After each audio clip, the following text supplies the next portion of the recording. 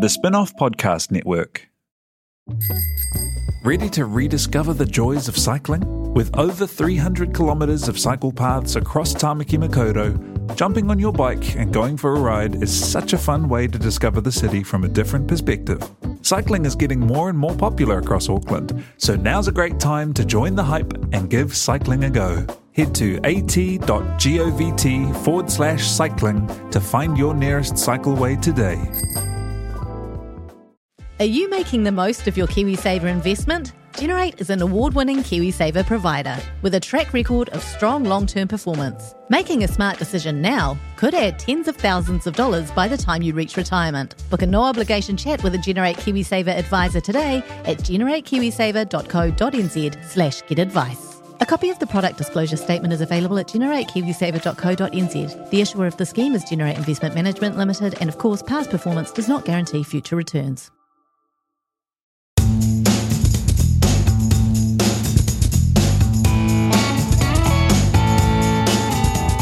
Nau mai, haere mai, kei te whakarongo koe ki Superpod o te taurua mano rua te kau. Hi, welcome to another annual installation of the Spin-Off's Superpod. My name's Leonie Hayden, and I am also joined by my co-host, Jane Yee. Hi. So nice to have you all listening to this, and so nice to have everyone in the studio. Leonie, you will know from the amazing podcast that was on the rag. I refuse to believe that it's died its total death. I know that sometimes these things can come back to... It might. It just might. It might. Who knows? But we've got a whole lot of other people in the studio here. In fact, it's quite warm. It seems very quiet. Can everyone just... Perhaps a little whoop, a little cheer, a little... Oh, that's 2020, isn't it? Okay.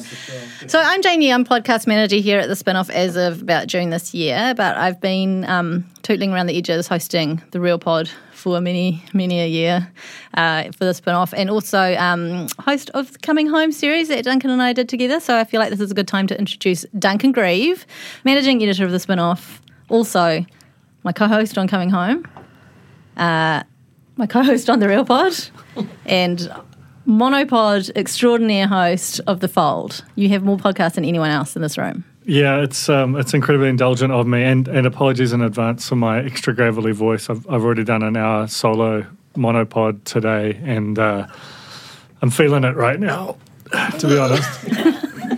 That's all you need to say for the whole thing now. Representing Gone by Lunchtime, Ben Thomas and Toby Manhire. Gone by Lunchtime has been a raging success this year. I'm very proud of what you guys have done. Welcome along to the Superpod 2020. Not just anyone can just talk off the top of their heads about politics to a disinterested audience for an hour every week to month.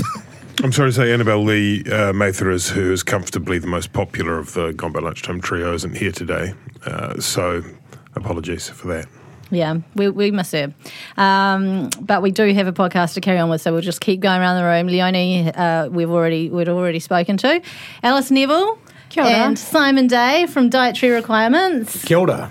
Nice to have you guys here. Nice to be here. It's also Alice's birthday. Yay! So not only is this Superpod 2020, it's Alice Neville's Super birthday 2020. That's right. How's it going, Alice? It's pretty good. Pretty good. She's about to Being get at work, loose. having a beer, Great. doing a the pod. big 4-0.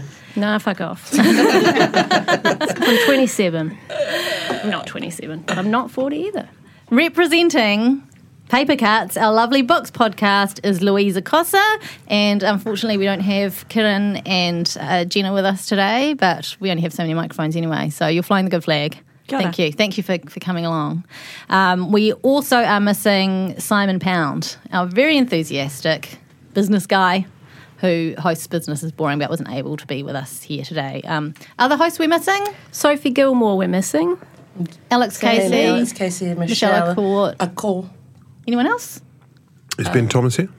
No, I haven't seen him. heard from him, I'm afraid. Apparently it doesn't exist. Stop It's just turning me another down in the version of mix. Okay, I just wanted to quickly say thank you to all our various sponsors that we've had this year for our podcast: KiwiBank, Freedom Farms, Flick Electric, Callaghan Innovation, Vodafone, Nando's. Anyone else? Have I missed anyone? I think that's everyone. So let's get into it. Let's get into the lowlights, the highlights, the big events, and the issues from 2020. The year that was just probably not much to say. Pretty unremarkable year, really. Quite a little year. Yeah. Duncan, we'll start with you. Sure. The low light was the collapse of Bauer, I think, in terms of just like a seismic event that hit the media industry. It came, I think it was early April, just as everyone was, there was no flaw on how bad this could get from both a sort of a health and a business perspective. And it was literally like a 9 a.m. on a Friday Zoom call that 250 odd people found out that they wouldn't have jobs anymore, that all these kind of historically important titles were just effectively vanished from the shelves. And that was just a super traumatic event that I think made everyone who worked there just hearts go out for them. But everyone else in the media was like, oh, maybe it's just weeks before that's us as well. So that was within our sector, I think, just an event like we'll never see. And in terms of the highlight, I'd kind of flip that on its head. I think, weirdly, given that it's an industry already in peril that went through some really hard stuff, the number of green shoots that have come out of this industry, the whole thing rediscovered its purpose and was, probably there was more media consumed in New Zealand than there has been in years. But, things like Hanel Harris's Sis was probably my pick for local TV show of the year. Yeah. Discovery buying 3 was just a nuts, thing for a station that looked like it was going to shut down a year ago. Here and Ensemble and Metro and North and South and School Road and all the stuff that came out of Bauer. And I just want to give a little shout out to David Farrier's Webworm, which throughout the year kind of broke these weird queasy scoops and showed how, just a new idea and, the Substack format could just very quickly develop a sort of a new product that with a big audience that did a lot of excellent work this year. Thanks, Dunk. Second monopod of the day. We'll move on to the Gone by Lunchtime team. Do you guys got separate entries for lowlights and highlights, or have you discussed prior? I'm sorry. What am I even thinking? No, we haven't spoken since the last word of the last podcast. That's probably fair to say. Yeah, Toby only talks to me when he's on the clock. Oh, when he's on the mic. Low light something to do with the virus. Oh, the great virus. Yeah. Some people would say it was the low light was the bottom dropping out of the economy, record GDP hit in the second quarter, rising unemployment to a level we haven't seen since for about 10 years or so. I would say the horrible and utter indignity of the National Party this year. Just this sort of bizarre kind of cartoonish escapade, Are you talking highlight or low light now? This is low light. Was that episode of The Simpsons where like Bart's broken his leg and he's got a cast and he tries to move from house to house and and then he stands in a waste paper basket and by the time he gets there he's got like a hose tied around it and like a dog on a leash dragged behind. And that kind of felt like the National Party this year, like just sort of lurching from bizarre disaster to sort of self-made own goal to and just the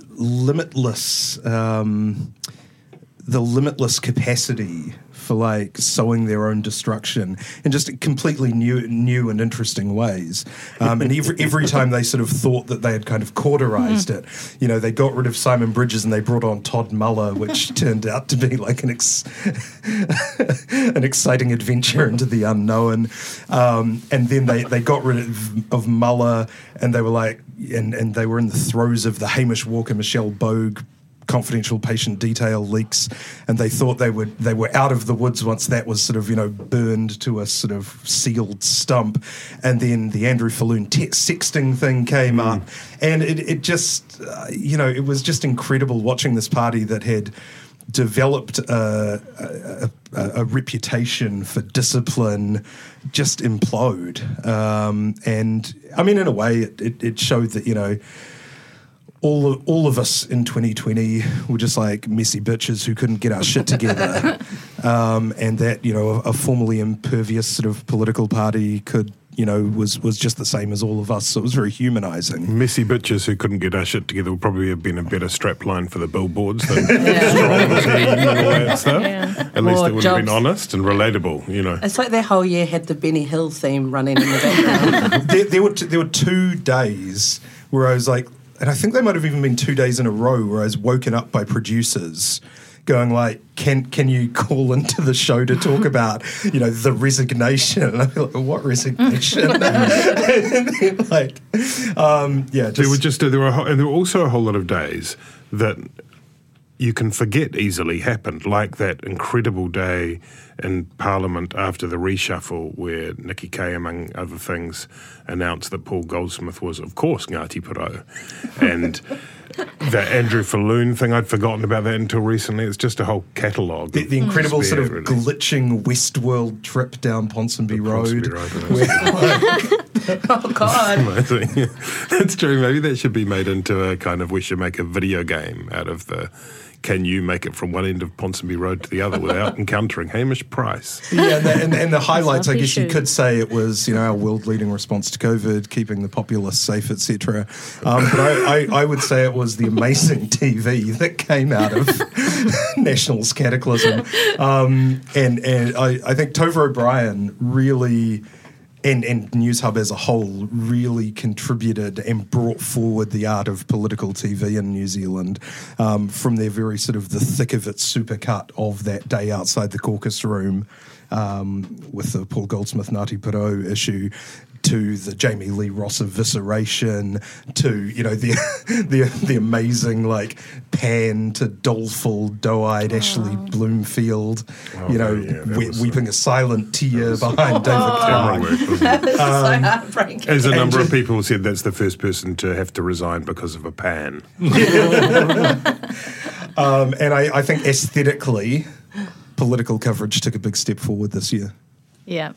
Awesome. Toby? We talk a lot about cinematography on Gone by Lunchtime. If anyone wants to catch up with that number of available episodes, I was going to say quite earnestly that I do think the highlight was the response to the COVID-19, and we sort of take that for granted a bit. But as we stare out around the world, even in the dwindling days of 2020, it's pretty extraordinary what was achieved here, and I don't think we can really get away without noting that, what a sort of small group of people and then a wider group of people around them, and what I've chosen to call the team of 5 million managed to achieve together. So well done, all of you. Thank you. My low light was, what did I put there? Oh yeah, one of the things that I think was disappointing to a number of people, including myself, was the cannabis referendum, and it sort of got lost, and a lot of that was out of the control of people behind it. I don't think it was brilliantly run, but I also think even some of us in the media have a little bit of cop to that. I sort of thought it was strange that the only time that it was debated properly was actually after the result came in, which isn't the order in which things are meant to run. And on reflection, I feel as though various parts of the media, ourselves included, could have carved off a bit of time to really go hard into the issue, and it never really got beyond the surface. So that was a big disappointment, because it may not be for some time until that comes around again, and there are a lot of people, disproportionately Māori in New Zealand, who are at the blunt end of that particular law. Leonie. I mean, yes, the cannabis referendum was one of amongst my lowlights as well, because I just feel like so many thousands of people could have been blown onto the yes side by a gentle breeze or / a merely competent yes campaign. But I was going to say my lowlights for the year was sort of right back with the early emergence of COVID, when iwi around the country were using their mana motu hake to close down their borders, protect their people, because they we have this deep historical knowledge of governments not prioritising us. And they were like, this is a damn pandemic. We have dealt with this before and we came out of this badly. We're going to pull out all the stops. The low light is the public's reaction to that. And not just the public, but, you know, people in leadership roles who should know better, who may or may not also be Māori, aka Winston and David Seymour. I just found that reaction really, like, upsetting because, as it turned out, that early action in the first lockdown anyway was actually, I think, probably responsible for saving a lot of Māori lives and keeping COVID completely out of a lot of, like, regions of New Zealand. And then, of course, the highlight was, I guess, like what I just said is, you know, that display of mana motuhake, and I guess people trust it. And it's the checkpoints as well.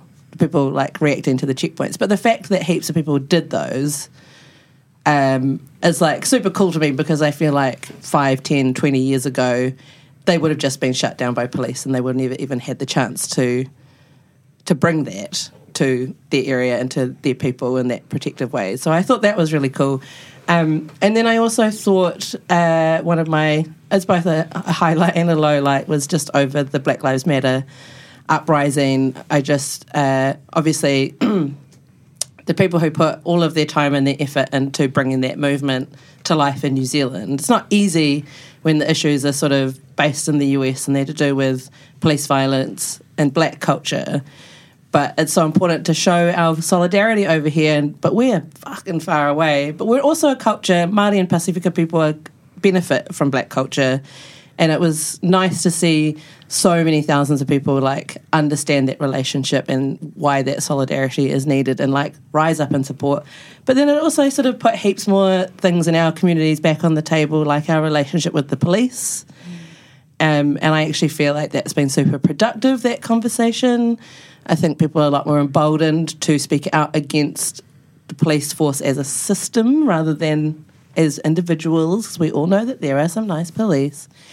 But I just think it's been, like, a really great year for resistance leading to change rather than however many decades and centuries of resistance just being like an exercise in banging your head on a wall, you know. I feel like I've seen lots of positive movement from it. Awesome. Yeah. Thanks, Lou. Yeah. Dietary requirements. Alice Neville, Simon Day, step up to the mic.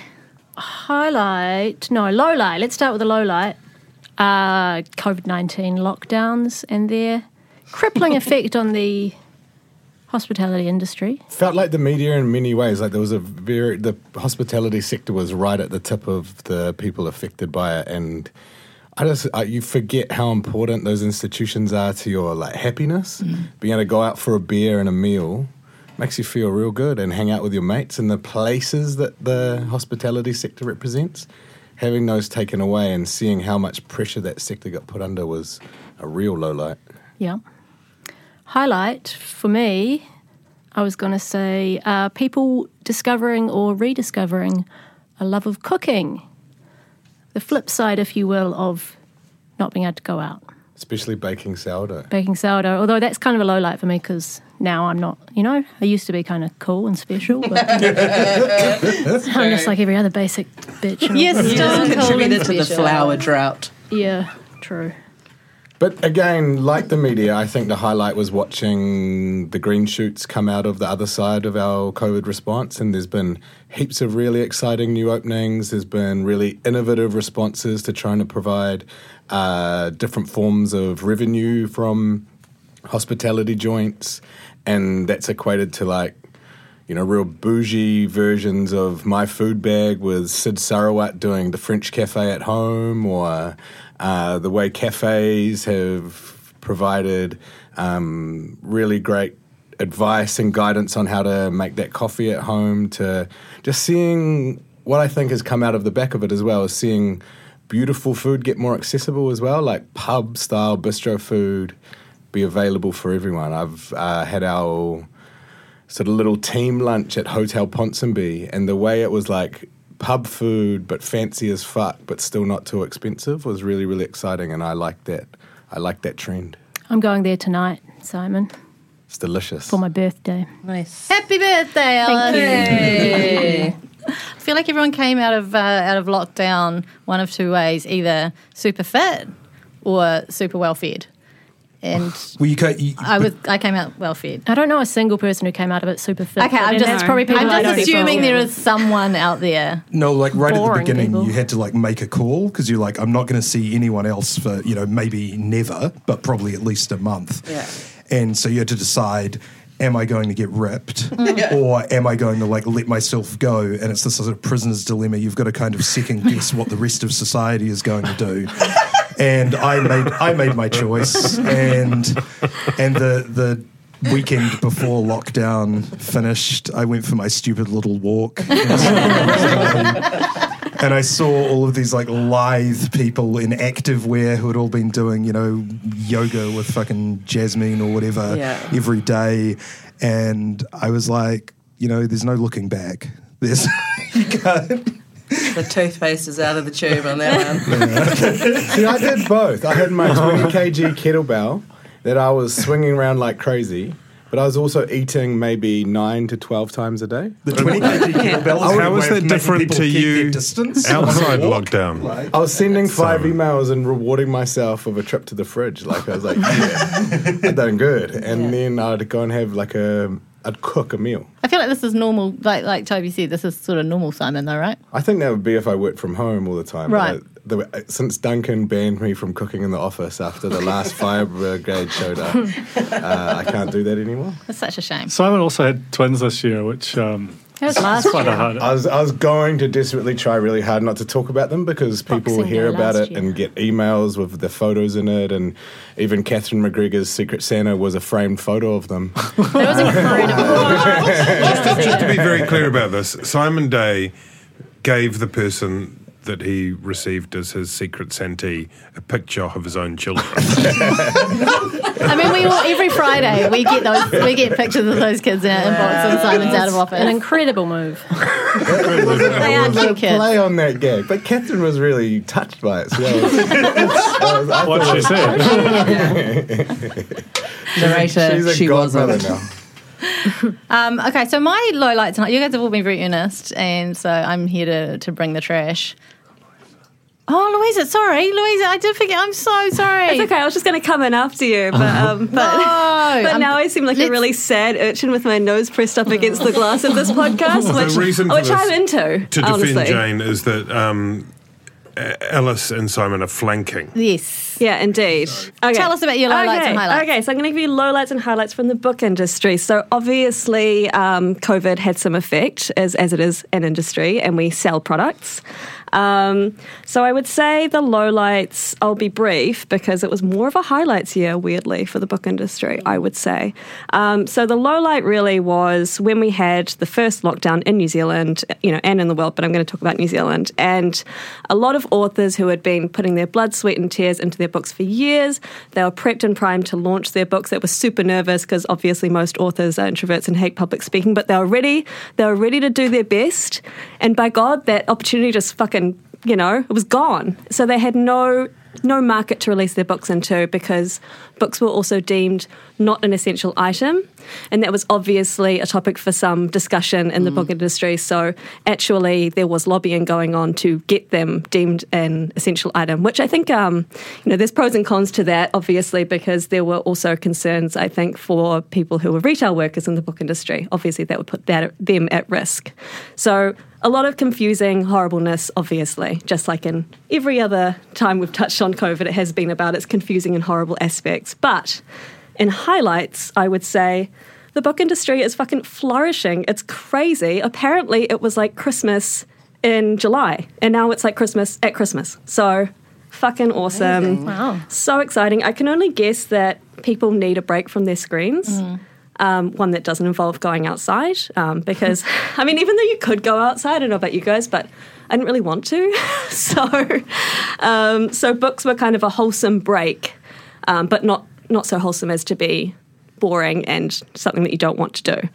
So that was very exciting, I think, because we kind of thought, this might be the end of a very precarious industry. This might just finish us off. But actually, it's been an amazing year for books, for book sales, for authors. So yay, kia kaha books. What were the most popular titles before we went into that first lockdown that were like flying off the shelves? I would say locally, Oe was just such yeah. a I read that in success first lockdown story. too. Yeah, it was great. Honestly, can't remember any other fucking books at this moment. Put me on the spot. I remembered one. And Oe has continued to sell really well. And I have to say, I was going to talk about Becky Manawatu later, but if you haven't read Oe yet, fucking get on it. It's so good. So, so good. And you'll feel like you're kind of part of the book zeitgeist if you do, and you'll feel hopelessly left behind and out of it if you don't. Thanks for the hot tip. Need that. Okay, so thank you very much, Louisa. Definitely here.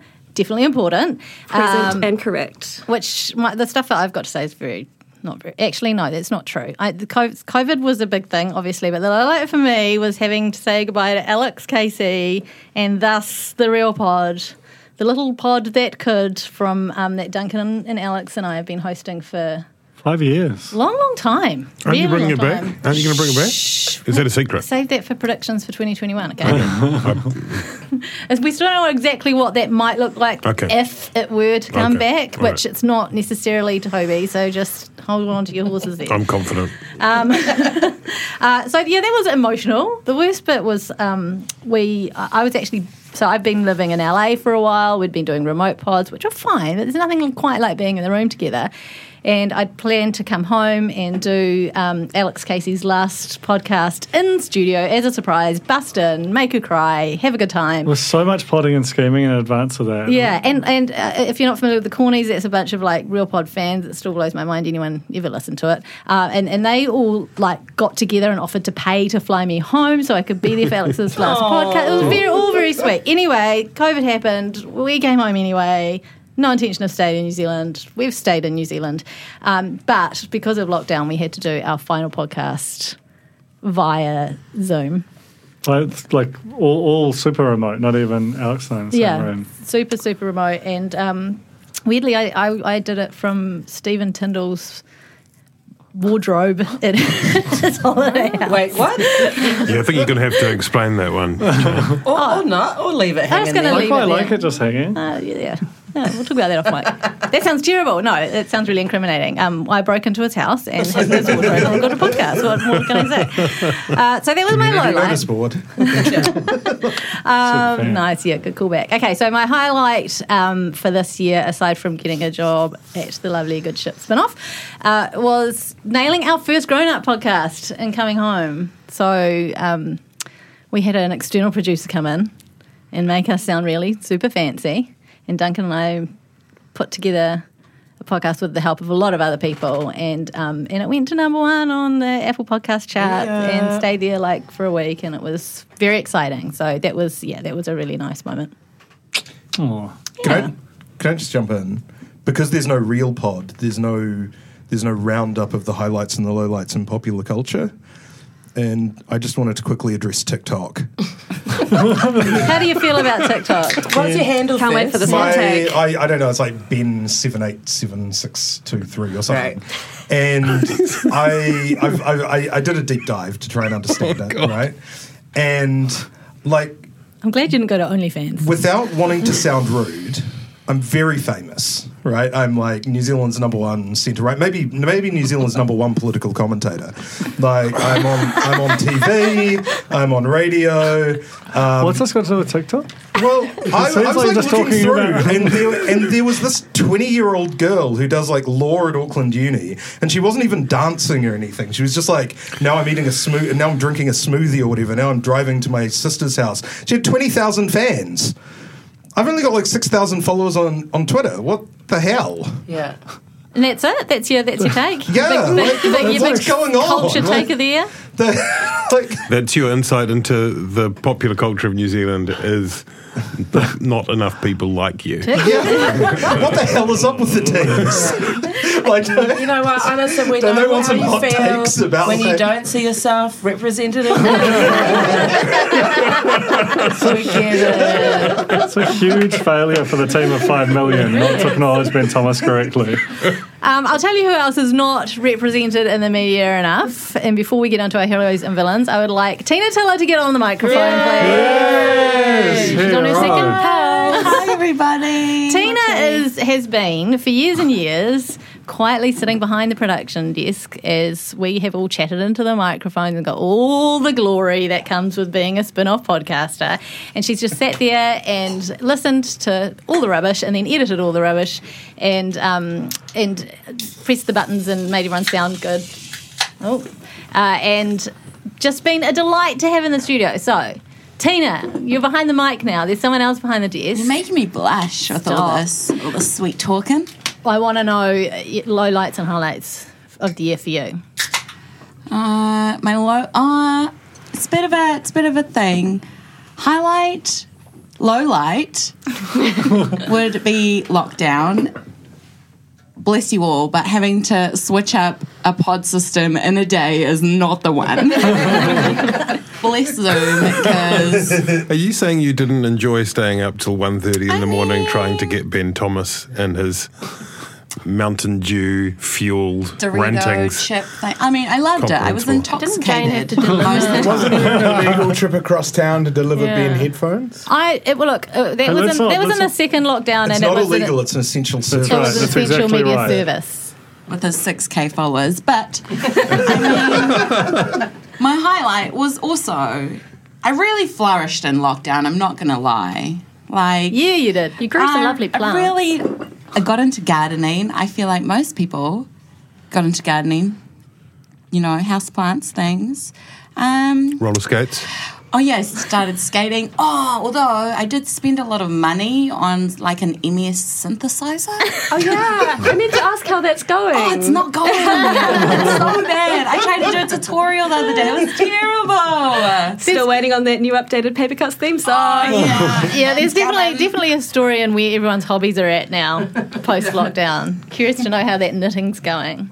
Okay, we're going to move on to our heroes and villains. Oh, we got low light? Yes, we did. Okay, yeah. Check. Low light, lockdown, highlight, plants. also lockdown. Okay, great. Thank you, Tina. It's so nice to have your voice on the podcast. Thank you, Tina. Okay, Thanks, Tina. Oh, yeah. heroes and villains. Let's do it, Duncan.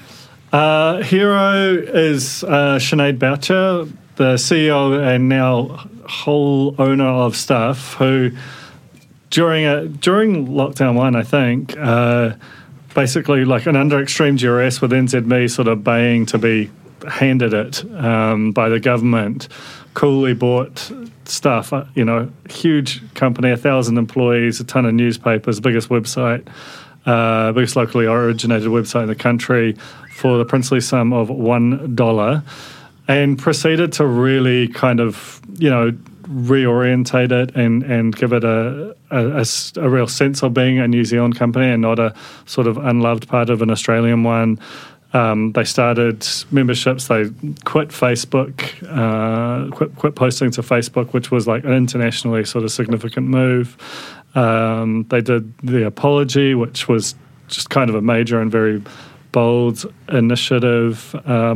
Black Hands, which started out as a podcast, became one of the year's highest rated TV shows and a book, and the whole sense of sort of purpose and energy around the organisation really elevated, and I think this doesn't mean that Stuff's or the media's challenges are gone, but I think there was something really impressive about the way that she ran that organisation. Villain, we've had the government's response to COVID-19 largely given, and rightly given, the rave reviews, because, God, it's good to be able to do this in a room and not imagine trying to record this on Zoom. That's a special kind of hell. But I do think that it's, in general, its policy towards media and the lack of coherence to it has been an issue. As Louisa referred to, there was the sort of essential services line, which part of Bauer's collapse was down to magazines and community newspapers not being deemed essential, the only item in the supermarket that wasn't. The Concert FM debacle, which was known about and then just backtracked from, even though it's basically RNZ just trying to solve its long-running kind of demographic problems. The RNZ TVNZ merger, which has been just sort of floating forever. Second tranche of media funding, the Māori media shift. There's just been a lot of things that have been announced and not happened. And this is, as this year showed, a really vitally important sector. And it's not even like the sector requires a huge amount of assistance, but the amount of engagement that's happened versus the amount of kind of clarity and forward guidance that exists has been quite, I guess, just exhausting. And what I would say is that the signs are that now that it might be that a number of things are ultimately traceable back to New Zealand First's just kind of shambolic role in the last government, and there are tentative signs that we might be getting something a lot more, coherent and strategic in future. So hopefully we see that. But there was a lot of just a kind of a lot of mess in 2020. Judette. Ben. As I think we covered earlier, in politics, the two really triumphant events were the COVID response at a health, and a policy and a public level, and also Labour just wiping the floor with everyone else in their sort of glorious re-election. One person who can take, who could partake in both of those was my hero of the year, which is Dr. Aisha Verrell, Dr. the Honourable Aisha Verrell. She was an important critical voice during the health response. A lot of people now, seem to take it as read. We look back with we look back and we see that everything kind of turned out okay, to this point, touch wood. And we think that was sort of manifest destiny, that everyone was always in control, that the government was always making the right decisions. Actually, it's been the result of an iterative process where there have been a lot of fuck-ups made, and there have been a lot of people holding the government to account, making sure that things are patched up, that bad procedures are improved, and that, sort of negligence is addressed. As we saw with the report that was released this week, hasn't all been taken care of, but Aisha Verrell was pretty crucial to that in terms of the contact tracing, which is the really important part. Once we've got the border reasonably secured, it's a matter of, being able to clamp down on outbreaks like the Auckland outbreak as quickly as possible, and we have her to thank for a lot of that, for being, actually a slightly dissident voice, which wouldn't have been easy for her because at the time she was an appointed Labour Party, an elected, rather, Labour Party official on the Wellington and Capital Coast District Health Board. And since her good work then, she stood for Parliament on the list. She's been made a cabinet minister in her first term, which is sort of Stephen Joyce kind of territory, pretty unheard of. So she's managed to sort of she's managed to be the big winner in both of those areas. You missed out an important part of that timeline, which was after the report and before her standing for Labour. Ben Thomas called repeatedly, vociferously on the Gone by Lunchtime podcast for her to be hustled into Parliament and made a Minister of the Crown. Oh. Is that not the case? Yeah. Well done, Ben. Yeah. Well done. I mean, this is what all these TikTok teens are missing out on. they're seeing somebody do the WAP dance for the 8,000th time. The WAP They're missing out on important Have you tried political doing that, intelligence like this. Exactly. Have you tried delivering your message Via through what dance? dance? Maybe wearing a thotty outfit. I don't know. Something to think about. I saw Aisha Verrell recently, and all of the interest from Ben Thomas had her concerned that he may be plotting to kidnap her. That's heavy. Shit. Let's start. Toby, now's a good time to talk about you. My heroes are people for the spin-off Honours Board. Two people who were elected in their constituencies despite the doubters and the predictions, and they were Rawiri Waititi and Chloe Swarbrick, both of whom just really performed out of the box and in their respective cases did a lot for both of their parties, for the Māori Party, which now has 2 MPs and is a proper force to be reckoned with once more. In the case of the Greens, Chloe Swarbrick just did something mind-blowing and historic by winning Auckland Central, despite all the effort that went behind the Labour candidate Helen White, and a lot of people didn't think that could happen, and so that was in an election campaign that was not full of excitement, it's fair to say. Those two really swam against the tide, and well done them. Are we doing the Dishonour board too? Or are we? Yeah. Okay. For me, that place goes to Jerry Brownlee, who, in our summary of the epic national year, we omitted to mention that day that Jerry Brownlee seeded a whole lot of conspiracy theories and basically fed into the disinformation narrative that is so toxic and dangerous in New Zealand and around the world with all that just stating facts and just thought it was a series interesting, of Toby. interesting facts. It was just interesting. And it was very funny, and we had a good time mocking it, but it's also obviously, I think, rightly, that was not warmly received by the New Zealand public, and it's something that we need to guard against quite sternly. It feels like I was really impressed at New Zealand at that point, because that had been a really effective strategy internationally, was like, you don't get everyone, but you get a sizable bump, and a lot of people who are really into the kind of conspiracy theory politics, and the fact that both the media and the public will just like absolutely fuck off with that. And, you know, to give small credit to Brownlee and Collins, they sort of quickly took that signal, and you didn't really see that style again, that sort of paranoid style. It was super dangerous, but I think it reflects well on this country and its current, and you know, and it's part of why we are where we are, that they didn't get any kind of political reward for that lunatic strategy. Yeah, and even at a lower level, my nomination for the Dishonours board, Jamie Lee Ross, former politician, former employed person, man who once had a future, is, you know, who just an incredible, like a downward spiral to the centre of the earth. Just like any time you think that a human being can't get any lower with their political behaviour, it was just like, you know, falling through a ravine that went forever. After he had, after he had bizarrely taped his leader secretly, made allegations about electoral fraud, which ended up in him being prosecuted by the Serious Fraud Office. He then threw his lot in with the conspiracy theorist Billy Te Kahika, and tried to make hay from the most vulnerable people in our society. You know, the people who, like Leonie said, are most vulnerable to a pandemic. Māori and Pacifica, particularly in South Auckland, who live in crowded circumstances, who if the virus took off here, would be on the front line of any damage caused.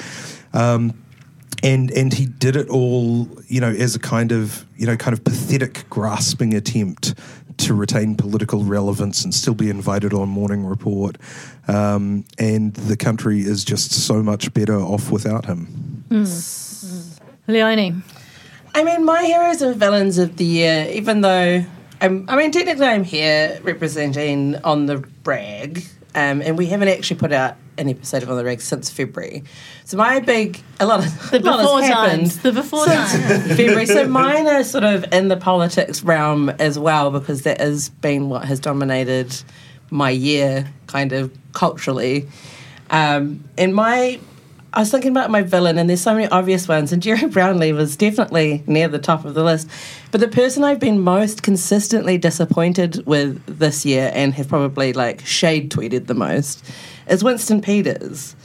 And it's nothing to do with New Zealand First per se. It's him as a person consistently blocking movements by tangata whenua, and it's the fact that he is tangata whenua that hurts so flippin' much. He's not just some clueless white guy. You know, he's a Māori man with status out here blocking a resolution at Ihumātao, putting down the Black Lives Matter protesters as if what they're doing is meaningless. And, no one has made me angrier. So he's my number one villain for the year, regardless of his politics. It's those two things alone that have made my blood boil. But then on the nice side, my honours board, and I'm going to split it into two. The first one is Debbie Ngāti-Wapeka, and not even just in her role as the Māori Party co-leader, going back to when the pandemic first hit, her work in protecting her people in South Taranaki was so visible. It was so grassroots. She was on the ground. She was the first person having that conversation with her local council, who really hadn't considered that anyone in their constituency might be more at risk than anyone else. And then she took that conversation further out and further out and further out until she was having conversations with government about what the heck they were going to do to protect Māori. And at every level, the answer was, we haven't thought about that yet.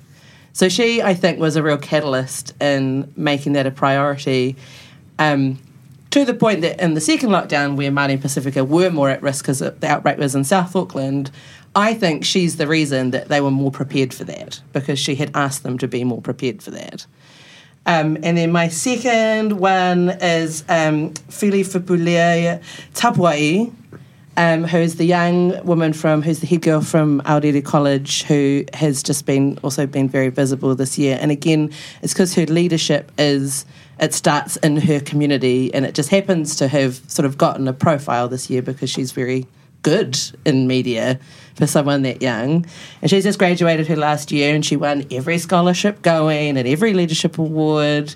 And she just remains like hilarious and humble on her social media. And I just really think that kind of she's not precocious, do you know what I mean? Like, her leadership is for and of her generation and her community. It's not about pretending to be an adult, which is why I like it so much when she tells off adults over climate change, and that conversation with James Shaw, which she talks about in the very good profile on the spin-off by Michelle Langston. I recommend everyone reading that. It's a really great sketch of a future leader, but who currently is just a leader in the way that she should be for someone her age, which I think is totally extraordinary. You're a hero, Leonie. I love nothing more than an impassioned Leonie Hayden moment behind the microphone. Give me a monopod. And just on the back of that recommendation to read that article, can I just recommend you read every article on the spin-off? Listen to all the podcasts. Every single one. Everyone. I mean, what are you doing over summer? Not much. Yeah. Stay inside. Stay out of the sun. Look at your computer for hours and hours on end. And, replay all those podcasts, all the video content. Click through to the sponsors. Thank you very much. And sign up to become a member as well. Yeah, that'd be good. Share everything on the spin-off, and then let us know what you think. Toby at thespinoff.co.nz. Alice, your heroes and villains, your honours list. Yeah, mine is sort of less human form. It's not Stanley. Okay. I was thinking about Stanley, my dog. Stanley. He is a hero, but he's nothing to do with the food and drink section, sadly. Disagree. True. The hero, it is a tie between seltzer and oat milk. Both had fucking huge, big 2020s. Just come out of I don't know why they're so popular. I kind of get Have you oat ever milk. combined Delicious. Yeah, No, that sounds so gross, but we should. Soatsler. Yeah, so 2021. I'm intrigued. Soat milk, Soatsler. That's Anyway, good it's audio. Do you personally like both of those things? No. Alice, can I ask, what is seltzer? That is a big question that no one really knows. It's bubbly, right? I mean, water? it's a tradition. Isn't it just like alcoholic lager? trying to make RTD pretty cool? much. It's trying to make RTD cool. I think, and Matthew McCauley will talk at length about this, but in America it became like it was brewed, like the alcohol was something brewed from sugar, then it was like it became, but now I think it's just like naturally carbonated. Yeah, but now it's like... And it's low carb as well. I think so. It's Now low it's carb, just... so if you're watching your figure during the third lockdown, which is my aspiration this time, you drink seltzer. Yeah, but often I think it's just like fizzy pop with booze in it. You know, it's an RTD. Yum. Yeah. I'm excited about that. And But oat milk is genuinely good, Ella. So oat it's milk. creamy and Oat milk delicious is and also good, good for the and I planet. support the popularity of oat milk. I still drink cow milk. I'm sorry, but I like oat milk. It's good. I Good do too, time. Alice. It's very Swedish. By the glass. I can't seem to get into the porridge Old milk. school. Is it a bit porridgey? Because it sounds porridgey. It is a bit Did you not porridgey. read our extensive taste test? Didn't read a word of it. So, there was some You references can to do that over porridge. summer, Toby. What I don't some like about homework. oat milk is that it's all made in Sweden, and Duncan and I have had this conversation because he's like, food miles is bullshit, it doesn't even matter. And I'm like, well, I just don't like the vibe of it. Anyway, Seems like Swedish something we stuff could is make really here. Vibes are way more Swedish important than stuff whatever is- Duncan thinks. yeah. Yeah, I've got objectionable opinions. It's amazing I've got through this podcast without cancelling myself. My villain, which I feel like we kind of forgot about. Around the lockdowns, everyone was hating on this thing a lot. Uber Eats, remember? And now everyone's kind of forgotten that they suck, and it's like, Uber Eats. It did, though, didn't it show a bit how it was harder than it seemed when lots of people went, you know what, we're going to do a local version and it we're was going to get hard. everyone on board, and it turned out it was a bit more Yeah. than a Excel spreadsheet. Yeah. For, Uber Eats is you know. very user-friendly for the restaurant and the diner, but it also takes a very large cut from the restaurant and did not cut any slack during... I've noticed Lockdown. that a lot more places are basically just putting up their prices 30% for Uber Eats. It's probably good. I think that's the makes most. sense. Yeah. But it does suck that to be giving that money to Uber. Can I just nominate one more, completely outside of Paul Reed? He is the landlord of a number of places, a former Hang on, Shortland Street Marshall. star. Yeah. Marshall from Marshall, Shortland Street. don't bury the lead. Rubicon. Yeah, Yeah, Bruce, Rubicon. who would call, it's very anti-Bruce as a name guy, but also That's the first red flag. yeah, but what I'm now blanking on the name of the Elliott Stables. Elliott Stables, which Michael Andrew from the Smith did some great reporting on this year. In some ways, he's just representative of a particularly callous class of people who just kind of had no mercy or sympathy towards their tenants, but just enforcing personal guarantees on struggling small business owners when you have just an enormous array of massive assets. Paul Reed, my honest Yeah, opinion he is that sucks. he's a knob end. There's a whole lot. I mean, just throw some names out there. Hoppers, that's on the dishonest board. Yeah. Is this In because your honest opinion. Jim Haray. is that because of the MAGA party, or is that just because of those weird fucking Do you not- portraits of do you not- cats do you and not read the Admiralty spin-off? hats? But no, Those are Ben's good. asking, Hate is it those. just shit because it's shit, or is Oh. it shit because it's also Shit. Patriots of Ponsonby? Look, as I said the other day, which was controversial, it's got good beer. But it also has literally the worst aesthetic of any bar in Yeah. Auckland, on top of allegedly treating their staff terribly. It's like a Harry Potter bar or something. Yeah. Yeah. All right, Simon, moving on. are you ready? Yeah, I'm ready. I was quickly within my mandate. The West Auckland liquor trusts are a pain in my ass because, as I mentioned before, pubs are a great place to meet and socialise. And I live out in Titarangi with the little boys. It's hard to go places, and the You got trust. twins. I do. Coming up on a year. He's got nowhere to park his car and leave them. But the West Auckland has literally no good places to have a beer. The RSAs are a different beast, and they're always fun. But fuck the West Auckland Liquor Trust.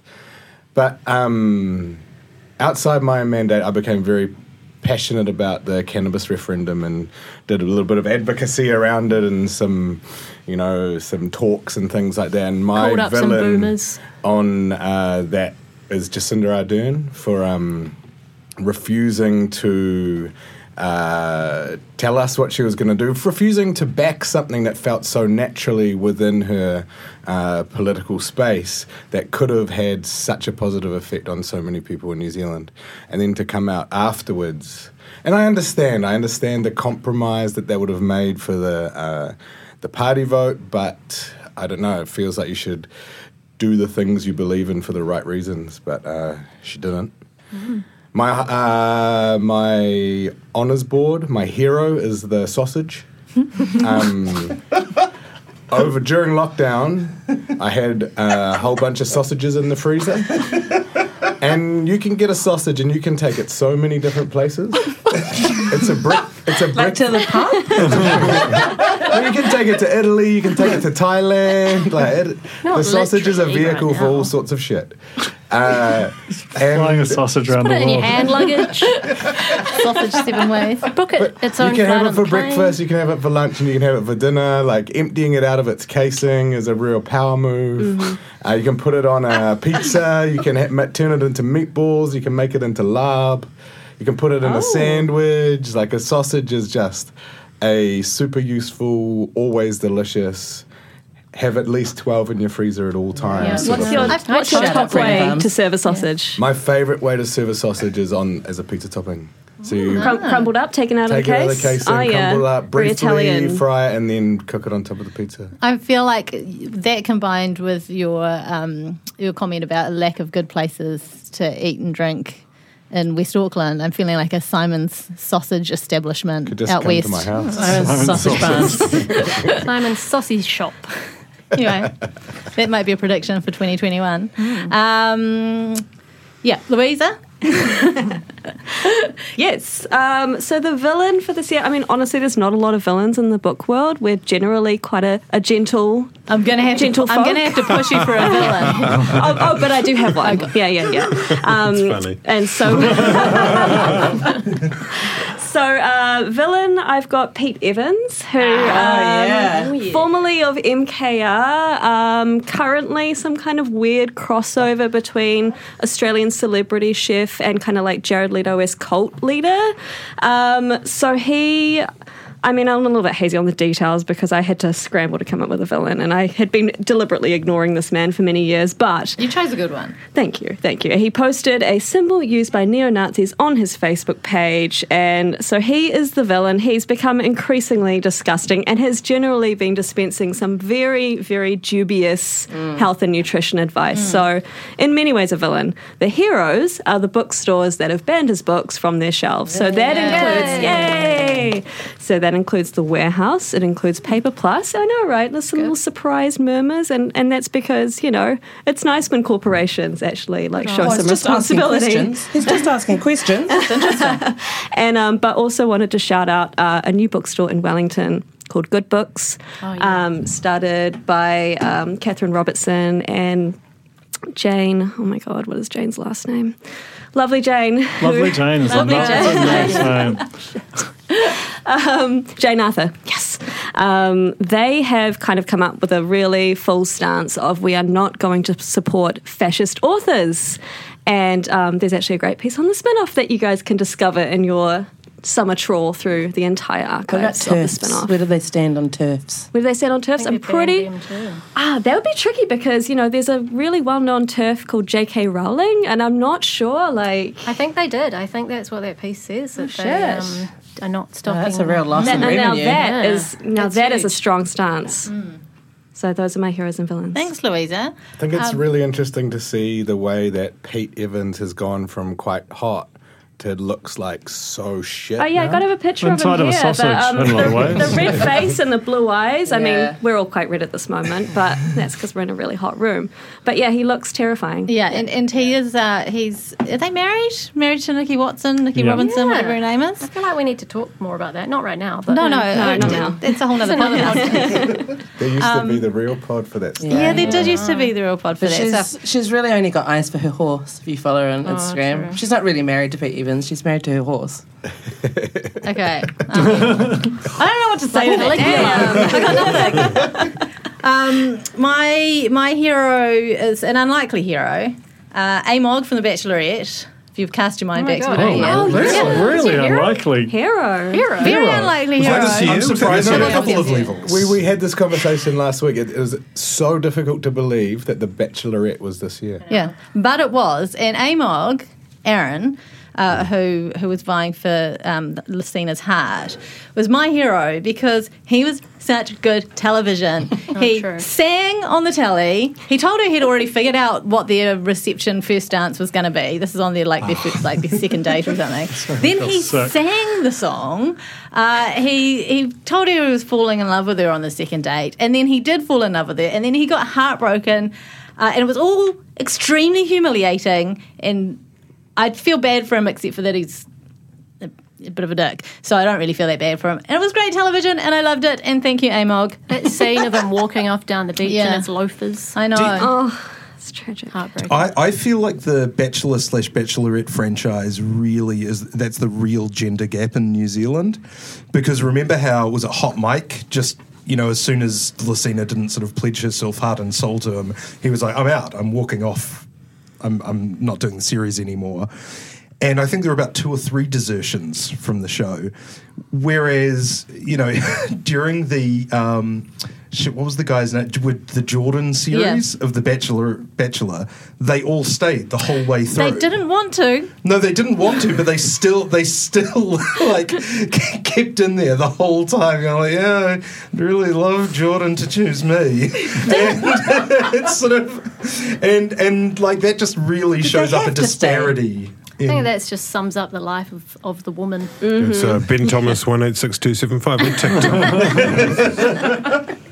Okay, and my villain, Simone Anderson. For some stuff that I'm not going to say because I don't want her to take me to court, but also for passing off frozen grapes in a recipe book that people have to pay actual money for. It's not a recipe. I like it. I love I hate Simone. No, that's fine, but you don't need to buy a recipe book to be told how to put grapes. There's a 2-page spread on how to put grapes in a freezer. Yeah, but I don't know if I'd know about it otherwise. Oh my gosh. You can serve frozen grapes as a dessert when you have people over. Did you not know about frozen? Even if you... Would you buy the book? For that. No, but Because because there's of the also a book lot I of know about platter it. making in there. There's a lot of platter making. There's a lot also not Assembling, recipes. making It's is a just- big... Yeah. Isn't It's the grape generous. really, when you think of it, a bit like a fruit sausage? It's got the casing. Fruit sausage sounds awesome. Well, though. there's the dessert Absolutely. menu. Your fruit We're sausage. serving fruit sausages for dessert. Tina, do you have any heroes and villains you want to mention? I have one hero. Oh, actually, yeah, I got a villain. Villain is it AT for putting up like signage outside the spin-off office, mate. Like Timed parking. timed parking. Get in the bin, would you? Like patrolling with your hat, like good sun safety. But just get out of here. I got shit to do. All right. And my hero for the year is my new, not sponsored, Samsung flip top phone. Honestly, it's bloody great. Although there's a crease in it, so if you're looking to buying it, maybe just, I don't know about that. Maybe get the insurance. I didn't get the insurance, but honestly, sticks anywhere. It's a great time. And did a solid job of taking the staff photo at our Christmas party. Exactly. Yeah. Honestly, it really does. It's its own tripod, right? Exactly. It's up. Hope Samsung's It's worth the money. Hire me or something. I don't know. But yeah, that's my hero. Don't hire her when we need it. Don't hire me. Oh, I just wanted to submit an extra hero, which is Tina Tiller. Just sucking up, but also like for real, like you edited out the bird sound from our lockdown pods most of the time, so beautifully. Sometimes. And you were so patient, and yeah, big shout out to you. Thank you. And in case you don't know, Tina also does lots of the lovely images that you see on the spin-off, including all the podcast feature images. So thanks, T. You're amazing, and we love you. And Thanks, we're so happy to have you behind the mic, as I said before. Okay, I'm just going to throw this one wide open because I don't know if everyone's got predictions for 2021, but if you do, speak up. What do you think is going to happen next year? The first oat milk seltzer hybrid beverage will go Available on the sale. spin-off merch site. Yeah. Simon opens a sausage shop. Yeah. There's Have food a predictions. porridge sausage that also can make milk out of it. It's disgusting. That's Really took it getting too worse far. and worse. I think Simon Day has triplets. I actually was at my annual bender with the lads on Saturday. Lads. And the guys who organised alienating. it got a fortune teller, and apparently I'm going to conceive in July. Wow. So it's Triplets! going to be triplets. Amazing. Wait till you get outdo that your own photo on self. Friday. Can't wait. Anyone else? I mean, Toby blew it, but I predict that the Real Pod might make a return in 2021 in some form. Yeah, that's my prediction. Yay! Mine's really boring and earnest, but I think that New Zealand might finally sort of start some process of reckoning with big technology properly and its sort of tax and social impact in 2021, following the antitrust stuff in the US and the ACCC stuff in Australia. I think whether it's a digital services tax or something else, that it's just kind of free political money, and you've got absolute power, and why not? So yeah. It's real serious. I'm really sorry. Where are the lulls? Media, it's very dry and boring. At least Ben, I that's feel the like way you- I make it. Ben, I feel like you've got something to say. Me? Yeah. Come on, make a prediction. Okay. I think that our beloved ginormous majority government, Labour, will find that it's hard being number one, and that it'll be tough fending off attacks from the left with the Greens, from Te Ao Māori, from the Māori Party, from the centre-right, and from wherever ACT are coming from. So, yeah, I think that it could be a torrid year ahead for them. We're going to excerpt that in the promos for this podcast as, quote, "It's hard being number one, Ben Thomas." Anyone else want to throw something in there? My prediction was going to be that the Māori Party is going to fuck shit up for this government next year, in a good way, which I'm quite looking forward to. Unless there's a big clash in caucus. I feel like it's a big, bold call to make predictions for 2021, and I'd prefer to keep my hindsight on 2020. Love it. I think we're going to see the New Zealand cricket team go to the final of the World Test Championship, and you're going to see the Offspin podcast resurrected. Very excited to have Alex Bray back in the room and get some mad sponsorship money. Let's have a meeting. 5-day sleepless podcasts. Again. It turned out that the Cricket World Cup was this really great training for having children. Staying up all night and then going to work. Yeah. True. And weeping uncontrollably at unforeseen events. Long periods of tedium punctuated by something exciting happening, like a giant shit. And on that note, my final prediction is that on this exact day next year, it will also be Alice Neville's birthday again. Happy birthday, Alice! Thank you. And that's it. Hey, thank you all so much for listening. I want to just quickly say a few thanks. Thanks to everyone who's come along here to share today. Thank you to Jonathan for recording us. This is his debut. Such a rough assignment. So excited to have Jonathan join the Spin-Off podcasting team, and we're all going to sound way better than we have done in the past in 2021, another prediction. Thank you, Tina. Thank you to all our sponsors, KiwiBank, Freedom Farms, Flick Electric, Callaghan Innovation, Vodafone and Nando's. Thank you to Alice Webb-Liddell, who's also helped out behind the desk there. To Lucy for so much organisation and just being lovely and also providing snacks and drinks, which is also excellent. Thank you to the Spin-Off members. And thank you to you guys for listening. And just shout out Simon Pound in Business is Boring. He's not here, but he comes in every week and he does his thing, and it's a great little podcast. Thank you all. Hope you all have a great Christmas, a great New Year's, and we will see you in 2021. Thank you, Jane.